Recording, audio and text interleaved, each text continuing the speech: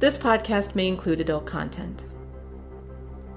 Bound Off is an independent, nonprofit audio magazine committed to paying authors for their work.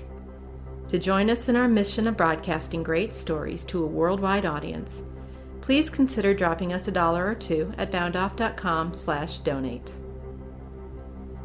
Welcome to Bound Off, a literary audio broadcast. In this edition, we have 2 stories, Static in the South by Adam Warren Cheshire, and Dickens' Untold Tale, The Unwilling Executioner by L.S. Basson. Static in the South, written by Adam Warren Cheshire, read by Dave Robinson. Listening time, 8 minutes, 5 seconds.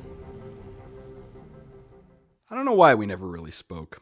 Our parents exchanged pleasantries from across the lawn, and it could have been that we were both out there at one time or another with our folks, and maybe there was a wave or some other gesture of obligatory recognition, but I don't remember. Though she was 13 and only 2 years younger than me, she had the cherubic face of a small child, with a bright spring of blonde hair coiled on the top of her head like a slinky. And there was a darkness around her eyes that gave her a curious intensity and made even the most mundane actions appear to hold a certain weight. I remember watching her from my window as she skipped rope in her driveway. I was certain she'd never stop, that the rope would rub away the cement beneath her feet, and that she'd fall into the earth, skipping all the way. It was her eyes, I think, the way she seemed to find a point in space and focus on it, as if her shadowy stare was wearied by the strength it took to hold this moment in place, as the rest of her was allowed to enjoy the freedoms of unencumbered youth.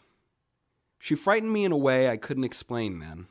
Now I can do little better than to say it was a look of desperation, and that it scared me so because it was anachronistic, as if a soul battered, sliced, and bled out had accidentally inhabited her, and somewhere lived an old and haunted body who woke up every morning smiling upon the freshness of the day. The day I saw her in the tree had been normal enough. After school, I had run up to my room to snatch from my bedside table the latest Sandman I had been reading. I always walked in circles around the backyard as I read. I would do this until my mother whistled for dinner. I'd finish the rest of the night's reading in my room. The backyard kept me safe. Before that, I had strolled through the neighborhood, my head bent, immersed, stepping blindly through the streets. It wasn't so much the danger of falling through an uncovered manhole or being run over that had brought me to the solitude and scenic comfort of the yard, but the shouts from teenagers passing by in their cars, or even children from my own grade leaning out the back of their parents' minivans to call me whatever synonym for dork happened to be trendy at the time. I believe that particular year fag was all the rage. The day was extremely bright, I remember, because a harsh glare would assault me if I happened to bend my book at a certain angle, the sun a blinding sheet across the black and dream-filled pages. This is why I had stopped, after a while, underneath the large pine at the back edge of our property that stood between our yard and a trash-ridden bog, generously referred to as the creek. The forensic report said 4:14. That seems about right. That would have been around the same time that I heard her footsteps on the branches above me, testing their strength, bouncing delicately upon them when I first looked up. She didn't acknowledge me down below, if she saw me at all. She wore a bright yellow dress, almost as luminescent as her hair, which poured across her shoulders in thin braided rivulets. The tree's branches were sturdy and set apart enough that she could make her way easily up, down, and around the thick trunk. Her face showed uncertainty at first, but with each revolution she seemed to gain confidence until she was nearly running through the labyrinth of branches, a grin spread wide underneath her eyes, which were now, I noticed, unburdened of their hard, bruised gaze, and seemed to shine with the rest of her. After a while, I don't know how long, entranced and enchanted as I was by her frolicking on high, she stopped and took a seat at the edge of a branch hanging right above me. She swung her legs back and forth like an antsy toddler and stared out toward the creek. We waited. I never once thought of calling to her. I think I knew, somewhere inside me, that she would not have answered, that she was beyond me somehow, in another realm of existence that no shouting could break through, no desire penetrate. But I could hear her, the lightness of her breath, the scratch of her dress against the limb as she sat there staring out at the dirty water of the creek, no longer staring as she had in the past with that fixed, inviolable gaze, but as if she were watching for something, urging something into being. And so she did, as the boy's shout seemed to come from the heavens. "Up here!" It startled us both, and turning upward toward the tip of the great tree, we saw him come bolting down the limbs like a nimble adolescent god. This is the part of the story people have always found the most to complain about. Beyond the mere disbelief in their eyes, I'm often attacked for my insensitivity toward the families of both children, though even the most skeptical person has to realize that at the time I had no knowledge of the drowned boy, which should be even further proof of my veracity. Yet, even as a boy, I incited fury in others and was many times led to tears by their harsh words. It always begins when I describe what the boy was wearing. Faded and frayed jean shorts, dark blue t-shirt, no shoes. There's a curious look of frustration on their faces at first, but when I mention his feet, how they were bare and wrinkled to a ghastly degree, like melted putty, that's when they usually lose it. "You little twerp!" one old man had shouted at me not long after the incident when I was telling the story to one of the many curious tourists who began to pop up in the following months. "I went to school with him, boy. How dare you bring him into your trash tale?" He had spat at me and was about to wring my neck, I feel sure of it, if the tourists had not intervened and run him off. He had drowned in the creek at the beginning of the century, I was told later. He had been an antsy child, they say, and known to be wandering the woods when he should have been in school. There had been a huge controversy after he drowned about the question of whether or not he actually drowned, considering what a capable rural child he had been, never one to miss a swimming hole adventure, and definitely not the type of kid to slip and fall in a tiny creek and drown. Only a few at the time were brave enough to bring up in front of the family the impossibility of all those rocks found piled in his pockets being the result of the creek's near non-existent current. If I had known then about the drowned boy, I might have asked him what really happened. Most likely not. Instead, I watched him descend and land with his putty feet on her branch. She had not had time to make one move before he bent to her shoulder and tapped it playfully with his thin, wet fingers.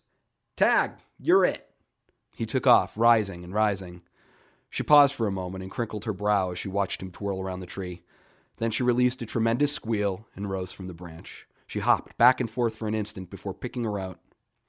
And off she went, her feet more sure now, ethereal, as they chased one another, giggling and unperturbed by the earth below. It was then that I was torn from my trance by the sound of sirens. Though they let its wail of urgency continue through the streets, they must have known that she was beyond help. Her mother had screamed it into the phone, how she was just hanging there in the middle of her room. The jump rope wrapped so tightly the paramedics had to cut her down and take her from the house like that, dangling twine, dragging the driveway on the way to the ambulance, as if it were trying to pull her lifeless body to the ground, keep her there. When I looked up again, they were gone, off to play together, eternally youthful and forever away from me. I was alone, with nothing but my book. End. Adam is a writer living in Hillsborough, North Carolina. Dickens' Untold Tale, The Unwilling Executioner. Written by L.S. Basson. Read by Mark Rushton. Listening time, 16 minutes. Author's Note. From the prize-winning 2009 Atlantic Pacific Press, Massachusetts play The End of Shakespeare and Company comes this monologue by Charles Dickens, performing in the NYC West Side Bookstore in 1996. Made possible by imagined vagaries of space-time, explained in the comic drama. Therefore, any anomalous conflicts of chronology, as Dickens would say, should be understood to exist only in the listener's mind. Dickens' Untold Tale, The Unwilling Executioner. Charles Dickens stands behind his reading table. A large poster billboard stands on an easel on the stage, announcing Dickens's reading of The Unwilling Executioner. He carefully examines the articles on his desk. The pamphlet that contains the story, a pointer, a small vase with one blue flower, a shiny pistol, a pitcher of water and a glass. He then examines his attire for flair and neatness. A dark Victorian suit is transformed into costume by his shiny orange vest and elaborate bowed tie around the raised collar. Dickens smooths his beard and hair. He looks in his early 50s, with huge, justified celebrity ego, but also an actor's pre-performance excitement. This man loves an audience, and they always adore him. Dickens speaks to his American audience. His British accent seduces them. Illustrious and wonderfully illustrated guests, welcome. Here I am, and delighted to be encountering you on this, my third visit to the New World. I offer you this evening a small tale about a small man, the unwilling executioner. Dickens turns, pockets the pistol, takes the pamphlet and pointer from the table, reading, but also reciting from memory, which he indicates by ticking off with his pointer imaginary spokes of a wheel in the air. At the same time as the American gold rush, when in one year, 1849, 300,000 of my countrymen escaped epidemic of cholera, only to be infected with the equally mortal gold fever. There were many locations upon our then still rustic globe, despite the quickening encroachments of railway and telegraph, where the ancient and barbarous art of the public executioner was very much a necessity of civilized life. Of this occupation there were not as many practitioners as the vagaries of vice called forth, and of these there was one, Frederick Hurdle by name, whose early employment had been as a maker of ladies' shoes and a private watchman at a London brewery. But Mr. Hurdle found that fitting noose to neck, rather than shoe to foot, better accommodated his overlarge hands. And as for the brewery, his employer there concluded that he would need a watchman to watch the watchman if Hurdle remained, given the small man's greater interest in the legitimate contents of the barrels than in any illegality intended against his offices from without. In short, in Hurdle's earliest years, he was a man clumsy enough to trip on lint, and quite likely to from inebriation. With this reputation, and the minor influence of a great-aunt who had been at school with the sheriff's sister, Frederick Hurdle was called to his vocation as assistant and then chief executioner of the city of London and Middlesex. He was further recommended to this distinguished appointment by way of his shunning the technological advances of modern hanging in favor of the antique short drop, an inclination to conserve the past, being then as now the preference of those in the position of assignment of plum appointments. Hurdle's clients fell only a few feet after the trap beneath their feet opened, and often were violently convulsed for several minutes before they died. For all that, Frederick Hurdle was not a hard-hearted man. When asked, he liked to say, he came from my mother's heart and the back of my father's hand. He liked to smoke a pipe, and he enjoyed his pints of beer. He was at his happiest in his apiary, amidst the humming industry of his bees, and he equally enjoyed the breeding of pigeons and rabbits, as those occupations required neither his effort nor his encouragement. Moreover, these creatures stood ample evidence that nature herself expected of Mr. Hurdle no more than the exploitation of their eager proclivity towards such endeavors, in the matter of honey on his muffins, and pigeon pie or rabbit stew on his plate.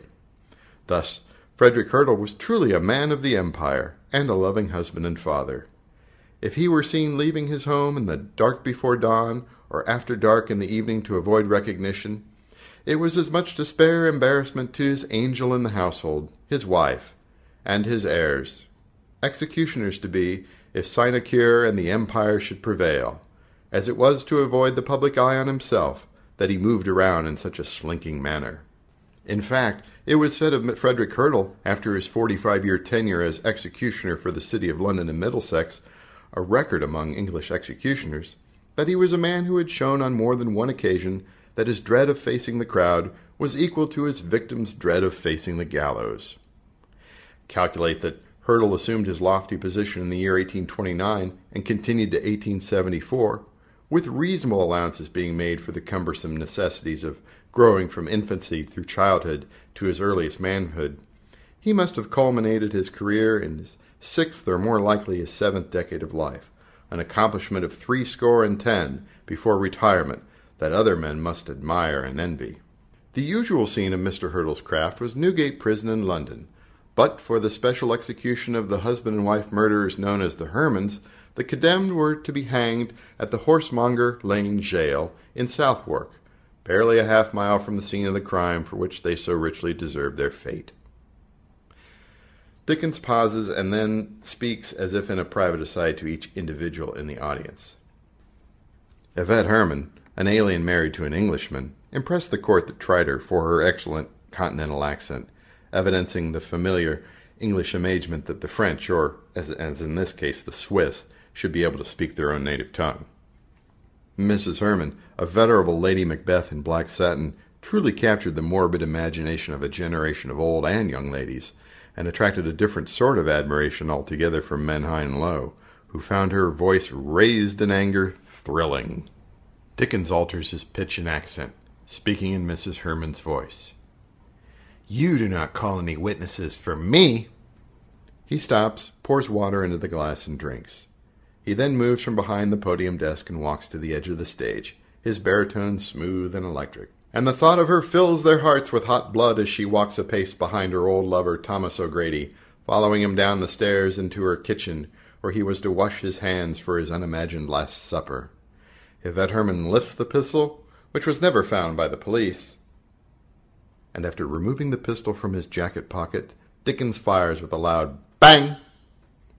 He waits for the gasps to quiet before. She shoots O'Grady in the back of the head. Her cowardly husband waits upstairs, and then, the deed done, follows his far more ambitious wife to the bottom of the steps. At the trial, Mr. Herman says, Dickens uses another voice, "On the fatal day, after my wife had shot O'Grady, I went downstairs and he was moaning. I never liked him much, and I beat in his skull with the ripping chisel. I have no more to say." Dickens waits while the audience growls at the villain. He raises one hand. The escape and capture of the Hermans, who went off in opposite directions after the murder, Yvette to Edinburgh and her husband to Jersey off the southern English coast, was a miracle of modern technology. Without the railway, they never would have been able to get away so quickly. But without the telegraph, the recognition and apprehension of the murderous couple could not have been accomplished. Dickens pauses for another intimate aside. The world is considerably indebted to an American for putting electricity to work in the exercise of the telegraph. Joseph Henry, a native of Albany, New York, who was largely responsible for the founding of the United States Weather Bureau, discovered the induction of electricity at about the same time as the Englishman Michael Faraday. But Joseph Henry's name is not known because Faraday published first, and, of course, he was an Englishman. The American Henry's first application of electricity was the invention of telegraphy, devising a system of relays which makes it possible to transmit an electric current over miles of wire. No less than the Illustrated London News opined that the benefits conferred by this science were exemplified in the capture of the Hermans, and Punch carried a cartoon showing a fleeing criminal ensnared by telegraph wires at the end of a line of telegraph poles, captioned, "Swift and Sure." Dickens slowly moves back behind the desk, pouring more water and drinking. He speaks as if revived. The obvious guilt of the murderous pair notwithstanding, the chief executioner, Frederick Hurdle, objected to playing his part in the hanging of a wife with her husband. Hurdle knew and believed the executioner's credo, "Never hang the wrong man, never fail to hang the right one, never hang yourself." Hurdle believed that a wife was under the control of her husband, and not being a free agent, should not suffer with him. That a man capable of such a belief about the state of marriage should have within his hands reached the power of the state must in some mysterious way have contributed to the manifesto at the very time being composed by Mr. Marks and Mr. Ingalls in a proximate London neighborhood. The sheriffs of London and Middlesex were unhappy to hear of Hurdle's objections. In his absence, one of them would have to play the hangman's role. But Hurdle saw that there was no shortage of replacements, especially one ambitious broccoli-monger from Covent Garden, who insisted he was the man for the job because "my wrists are the strong from the binding my bunches." This industrious vegetarian, presumably imagining that the work was to be done by hand rather than by rope. Then Hurdle reluctantly agreed to mount the scaffold and dispatch the Hermans according to the law. On the appointed day, a Tuesday, in cold November, at 9 o'clock in the morning, the street and roofs in front of the prison were transformed into a stage with an audience of more than 30,000. In the crowd was a great convocation of humanity, a representative body of the offspring of our first parents of the fall, and a veritable jungle of the animals, the horses and the dogs and cats and rats, that they had given names in the fatal garden. There were the high and the mighty watching from rooftops, affordable at prices risen through sale and resale, smoking cigars and drinking champagne. In honor of the American gold rush, they were called Californian prices. There were scaffolds quickly erected around house fronts, children were hoisted aloft their parents' shoulders, ragged boys climbed up posts, pickpockets lifted what little there was in the grimy clothes of their distracted victims, and altogether there was such mayhem, noise, and stink that it could be a tableau vivant of the deserved end of the corrupt world. Onto the roof of the prison, as onto the stage, walked the bound objects of ridicule and fascination, the Hermans. Homme et femme. The crowd took up the cry of the day, a parody of the popular Stephen Foster tune. Dickens sings to O Susanna, "Oh, Mrs. Herman, oh, don't you cry for me," and acknowledges a scattering applause with a short bow. The executioner, Frederick Hurdle, came forward, waving away the last puffs of possibly infernal smoke that remained from a fire that had broken out only a half-hour before from the back of the jail. The tolling of the prison bell accompanied his movements, which Dickens enacts, as he placed a white nightcap on the husband's head, then another onto Yvette Herman's already handkerchiefed and veiled visage, and then the noose around her neck. "Mind you, do your work well," ordered the imperious woman in black satin. The minister present approached Yvette Herman and pled with her again to repent, and when she refused, he asked her if she had anything at all to say to him. Dickens speaks again in Yvette's accent. "Nothing but to thank you much for all your kindness." He repeats, "Nothing but to thank you much for all your kindness." And she, and an instant later, Mr. Hurdle did his duty, withdrew the bolt, and the drop of the scaffold fell. The audience breathes, and Dickens nods as if they were there. Never for a moment did a hush fall upon the crowd, but instead an increased roar went up that would deafen the trump of doom. It never ceased, but went on like an ocean at war with itself, black wave against wave, a furious foam of white cloths tossed upward, falling back down, lost in the roiling masses, crushing as it moved. In the flood was a young woman named Catherine Reed, who fell down in a faint and was trodden by the mob. She was taken to Guy's Hospital with terrible injuries and died the next day. A man who had placed a leg between some iron railings to resist the press of the crowd had that leg fractured and then torn from his body when the mass swayed, and he too died soon after, unknown and ignored by his executioners. Women in the audience were crying. Dickens pours more water and drinks. He presses on to the end. After the jerking of the body settled into the pendulum of sway, regular as a clock, as the sails of a mill driven by the wind that one sees in the Low Countries, as the heartbeats that never again would throb inside the chests of those he had just dispatched, Frederick Hurdle also could not catch his own breath. One of the turnkeys, seeing his comrade lost his usual ruddy color, took hold of Hurdle's arms and said, There now," and escorted him downstairs into the prison yard, where they walked back and forth for nearly half an hour. Only then did Hurdle sufficiently recover to return to the roof and aid his associates in taking down the Hermans' bodies, and to remove the ropes from around their necks. With help, Hurdle carried Yvette's body to an upper room in the lobby on the prison roof, and he watched the disrobing and cutting of her hair. When he left the jail that day, Hurdle exclaimed that he did not much like hanging a man and his wife. Dickens lowers and softens his voice. In his latter days, he was reported to have undergone a religious conversion, and he was seen with Mrs. Hurdle in regular Sunday attendance at church.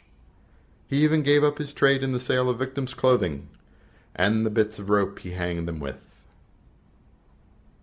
Dickens bows. The applause is deafening. The end. Ellis Basson won the 2009 Atlantic Pacific Press Drama Prize.